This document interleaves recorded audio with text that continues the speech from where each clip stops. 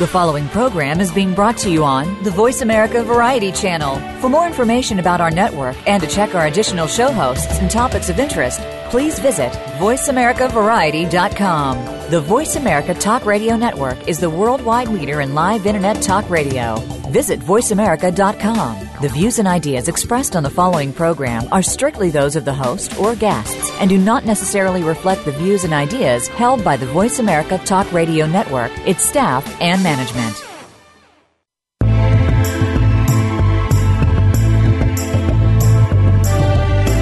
Welcome to Patricia Raskin's Positive Living, the program that brings you practical and inspiring principles for living more authentic, engaging, and passionate lives. Created by Patricia Raskin, a catalyst for positive change. All comments, views, and opinions are solely those of the host, guests, and callers. And now, here's your host, Patricia Raskin. Well, hello, everyone, and welcome. Welcome to Patricia Raskin Positive Living right here on Voice America, America's Voice. And today we're talking about creativity, and we're talking to a creative genius who I've interviewed for many years with his many books. My guest is Michael J. Gelb. He's a sought-after speaker, consultant, seminar leader, and best-selling author. Michael is a leading authority on applying genius thinking to personal and organizational development, and he's also a certified Qigong teacher. And welcome, Michael. Thank you so much. Great to be with you. Yes. I mean, we have to mention your other books, though, because there are so many. So your international bestseller is How to Think Like Leonardo da Vinci. And then How to Think Like Edison, or something about Edison. What was that book? Well, yes, How to Think Like Leonardo da Vinci came out in 1998. And it's a real international bestseller. It's in 25 different languages. Wow. And then the Edison book is actually called Innovate Like Edison, Right. And I co-authored that with Sarah Miller Caldecott, who is Thomas Edison's great-great-grandniece. I know, that's amazing. I remember we talked about that book. And the other book, Discover Your Genius, How to Think Like History's 10 Most Revolutionary Minds. That was an amazing book. That was fun to write because, I got to go through all of human history and explore the most influential geniuses. And then, of course, to celebrate my 60th birthday, I wrote Brain Power, Improve Your Mind as You Age. Yes, absolutely. You know, Michael, you studied all these geniuses. Now, here's my question. Do all of us have some genius thinking or not really? I mean, is that just reserved for these amazing minds? Or what do you think? I think that's a really important question, and it's a question that is at the heart of all these books. And the answer is yes. Really? We all have genius thinking. We do have this possibility. It's part of our birthright. For any healthy child, they're born with an amazing endowment of brain cells. By the time we're 7 years old, we should have formed about 100 billion. And one of the great things that's changed in our lifetime is that when most of us were kids, it was believed that your mental potential was pretty much set at age 7 and there was nothing you could do about it. And after age 30, it would decline and there was nothing you could do about that. And science has overturned that understanding. We now know that you can continue to develop your brain power throughout your life. So if you have 100 billion brain cells and you can develop the connections between them every day for the rest of your life, then the question becomes, okay, what's the best way to do that? And I believe that modeling yourself after these great minds, those who have taken advantage of their endowment at a very high level, is a really simple, practical thing that everybody can do. And the great news is that geniuses like Leonardo and Edison gave specific practical advice on what we can do to develop our brains. And it would be interesting if Leonardo said something and gave advice. It'd be interesting if Edison said something. But what if what they said was the same? That would make it even more interesting and compelling. And in so many cases, the advice they give is the same. And what I've done is try to translate that advice into simple language that the average person can apply so that, they're not going to become... So what are they all... They're not going to become Edison. But what you're saying is a lot of these geniuses have said similar things. What would you say are a couple of things that they all seem to say, that they all have in common? Well, first of all, they all say that we have more potential than we use. Yep. They all suggest that we keep notebooks and record our best ideas. They all suggest that we use our imagination and generate lots and lots of ideas, that we effectively learn to play with our thinking, that we become more experimental, that we not only represent our ideas in words and writing in a notebook, but that we doodle and draw our ideas. Edison's doodles became 1,093 United States patents, and Da Vinci's doodles are in the great art museums of the world. But it's really interesting that they both filled their notebooks with all these creative doodles. And unfortunately, most of us went to school and the teacher said, stop doodling and stop daydreaming. Well, it turns out that doodling and daydreaming are two of the best things you can do to awaken your genius. Michael, in light of the fact that we have computers now and people aren't doing those things as much, what do you think? Should we still be doing the old-fashioned doodling and imagining, or are the computers helping us or hurting us, I think is my question. Oh, it's a great question. And the answer, of course, is both. Because the great thing about the computer is you can get access to information that would have taken you, weeks in a library, and now you can get it in an hour. So it's an amazing resource to be able to, if you know how to use it. I mean, don't trust everything you read on the internet, but if you know how to use it, you can get access to lots of amazingly valuable information. But if you stay wired all the time, if you're always on your device or your computer, then you will interfere with your brain's natural process of integrating that information. And it's important to shut the computer off, put the device away, and go for a walk in nature. Right. And that's part of why I wrote this new book, Creativity on Demand. There are practices devised over thousands of years to help you raise your baseline of creative energy and deepen your openness to the aha creative insight, and then also help you develop the stamina and verve you need to apply your creative idea. So that's the exciting thing about the new book is the addition of this energy component. Innovate like Edison, How to Think like Leonardo, teach you great insights into the creative mindset and the creative process. But the new book focuses on how do you get the creative energy to make your dreams come true. You talk about your body is an energy transformer. Explain that, Michael. Well, this is just common sense. I mean, I just had lunch and my body is now transforming that into energy.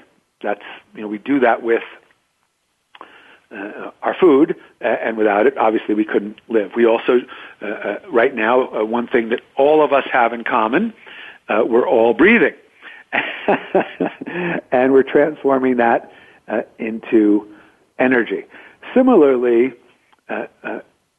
we can draw on the fundamental energy that is all around us by consciously using the breath, consciously using our ability to visualize, and by making some simple movements and coordinating the breath, the visualization, and the movements in order to effectively take all these energies and make them even more potent. Now, I didn't make this up. It's been practiced in China for thousands of years. And one of the great things about the world we live in now is secrets that were true, really esoteric knowledge 50 or 60 years ago are now way more accessible. So for this book, I went and interviewed many of the world's leading masters of this ancient Chinese discipline, and I asked them to contribute their most powerful practice that the average person could do in 20 minutes or less to transform that energy and raise their baseline of creative power. And so the book is packed with all these really simple, fun, energizing, empowering exercises that any of us can do. Yeah. So for those of us who are, at a computer all day or we're inside, what are some things you'd suggest? Now, of course, breathing exercises, but what else would you suggest, Michael, to awaken our body? Get away from the computer. Yeah, of course. I mean, literally, one of the studies that I cite in the book was a Danish study showing that people who sit for 7 or more hours in a day lose a significant percentage of their projected lifespan. So too much sitting is associated with all sorts of maladies, and it's just drains and saps your energy. So you literally, there are plenty of practices you can do sitting, but if you're sitting a lot already, you don't want to do sitting meditation. You want to do standing meditation, walking meditation, and some of these simple movement exercises that energize you physically, emotionally, intellectually, and spiritually. And so, get up, get away from your desk, and do one of these practices. That's, do that a few times a day, and you will feel better, have more energy, and be more productive when you go back to your desk. Mm-hmm. Mm-hmm. Yeah, so important. What else would you say? Because one of the things in your subtitle is how to ignite and how to sustain the fire of genius. And I think that's, it's one thing. A lot of us get those spurts like, oh, this great idea. And then it just it dies. How do you keep it alive? Right. Well, that's exactly why that's the subtitle of the book, because it's actually not that hard to get a breakthrough idea. It's actually pretty easy. There's simple processes that you can apply, and they're all in the book, that make it easier to be receptive to those kind of aha ideas. But the question is, can you sustain it? Will you follow through? And it requires a different kind of energy to sustain something. And one of the unique things about Creativity on Demand are the practices that help you cultivate the energy you need for perseverance, the energy you need for courage. These are ancient practices, some of which were used in the martial arts to help warriors prepare for battle, to get their energy strengthened, to get ready to go into battle. And we've now adapted them so that you can use them to get ready to go into your meeting where you have to give a presentation to get funding for your idea. And one of my favorite quotes in the book is from the great entrepreneur Nolan Bushnell. He says, "Everyone who's taken a shower has had an idea. It's the person who gets out of the shower, dries off, and does something about it that makes a difference." So, yes, you have to ignite it, but then you have to sustain it. And we try to give you tools to help you do both of those things. That brings up a great question for me. What about the creative person who really believes in what they're doing? And they've tried. Let's say it's a book project. Let's say it's a play. Let's say it's something creative. They believe in, they're behind it, they're working, and they're getting a lot of rejection. They try another way. They try a different way, and it's not happening. What do you say to them to keep that alive? Because that can be tough. Hey, look, Edison failed thousands of times in his attempt to create the storage battery, and he knew that the more he failed, the closer he was to a breakthrough. And that's why he says that genius is 1% inspiration and 99% perspiration. I mean, yeah, if you're doing the same exact thing and making the same mistakes, right, then you obviously need to change what you're doing and rethink your goal because you're getting feedback that it's not working. On the other hand, you know, there's no great achiever in history who hasn't counseled the importance of perseverance. Yep. I mean, you know, from Winston Churchill, when things look the bleakest, anybody who's ever accomplished anything has experienced rejection. I mean, you know, how to think like Leonardo da Vinci was rejected by 5 different publishers. Wow, really? You know, yeah, oh, absolutely. Yeah, and I mean, you know, that's par for the course. I don't know anybody who's just been on this, you know, an arc of it looks like when you read somebody's resume, when you read the resume of a great achiever, it always looks like they just went from one success to another, that they were always, you know, golden children, and they starred in this, and they were valedictorian, and then they went on to do that, and then they got promoted, became the president, got married, had 3 healthy, beautiful children. But there's nobody like that. I'm sorry. Everybody, even the most successful, renowned person who we admire the most, has experienced failure, adversity. I mean, Leonardo da Vinci made huge mistakes. He was a refugee a number of times in his life. A number of his greatest projects failed. And he writes in his notebook, he writes to himself, I shall continue. All obstacles can be overcome through commitment. Wow. So, you know, it's part of what's so, you know, wonderful about exploring the lives of people like Leonardo and Edison in more detail, is you realize these great geniuses faced tremendous adversity. And they counseled what we're discussing now, you know, persevere. Yeah. And you know, part of why I'm so excited about Creativity on Demand is we're giving people tools here to help them persevere that are beyond just exhortations to carry on. We're giving them ancient practices that help you marshal your energy so that you can feel more empowered to carry on in the face of a challenge. Can you give us an example? Could you give us an example of maybe something that we could do? Just a very something simple. Sure. Well, one of my very favorite examples, exercises in the book, is called the 3 Treasures Standing Meditation. And it's an ancient practice, and it involves standing in a balanced, centered way with your weight evenly distributed between your 2 feet. And as I always tell my students before beginning any exercise, think of yourself as 1 inch taller and 10 years younger. And then the exercise involves some simple movements. The first one, you raise your hands over your head, and you breathe energy into your upper center, which is associated with wisdom and insight and creativity. And there are illustrations in the book that guide you to do this. It's very simple.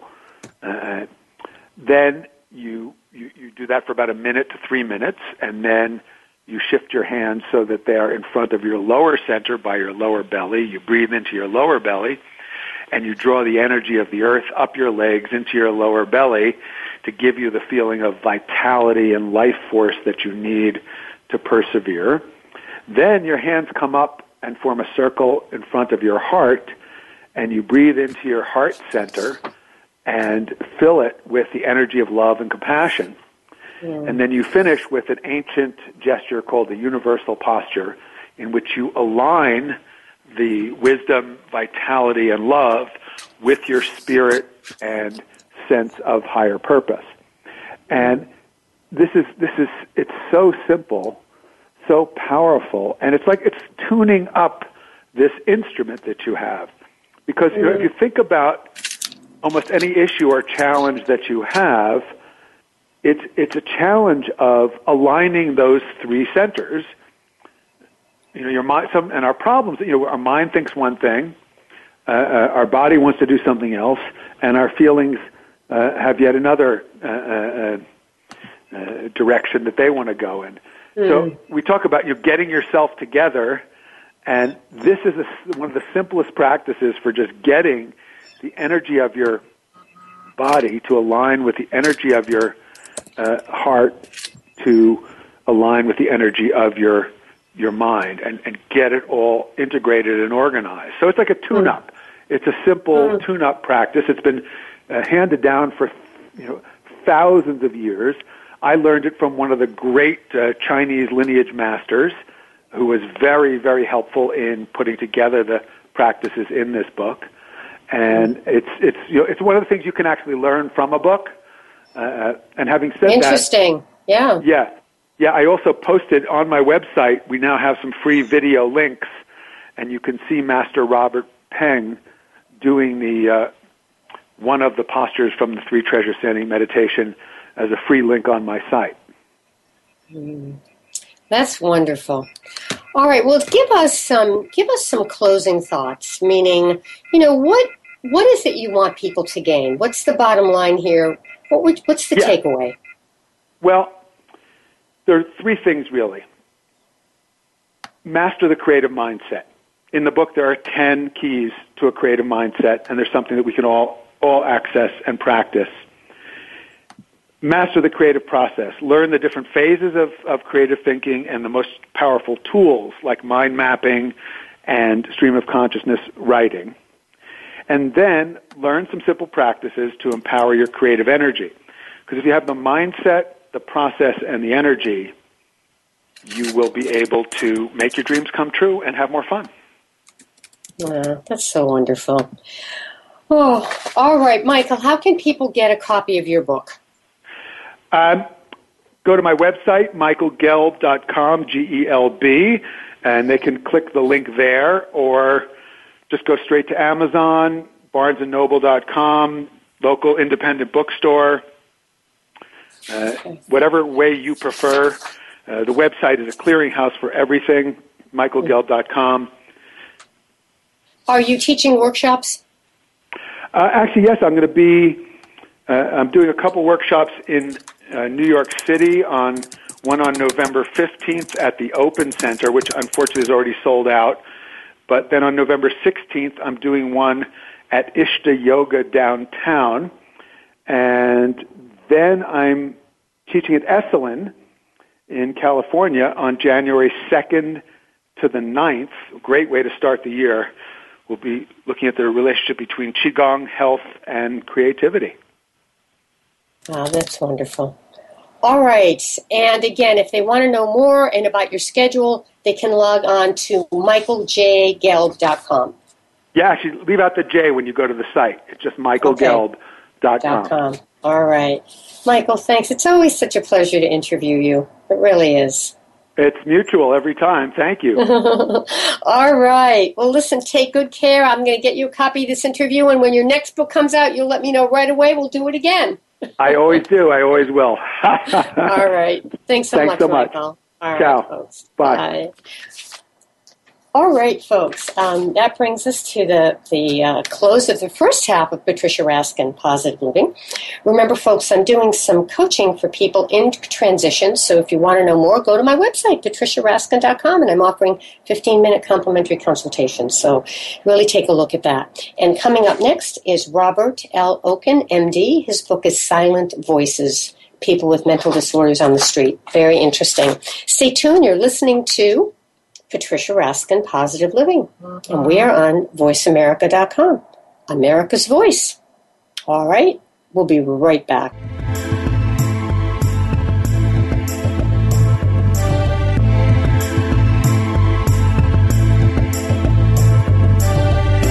Thank you for tuning in to this week's edition of Patricia Raskin's Positive Living.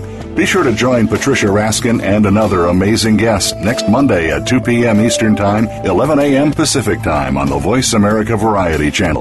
Have an outstanding week.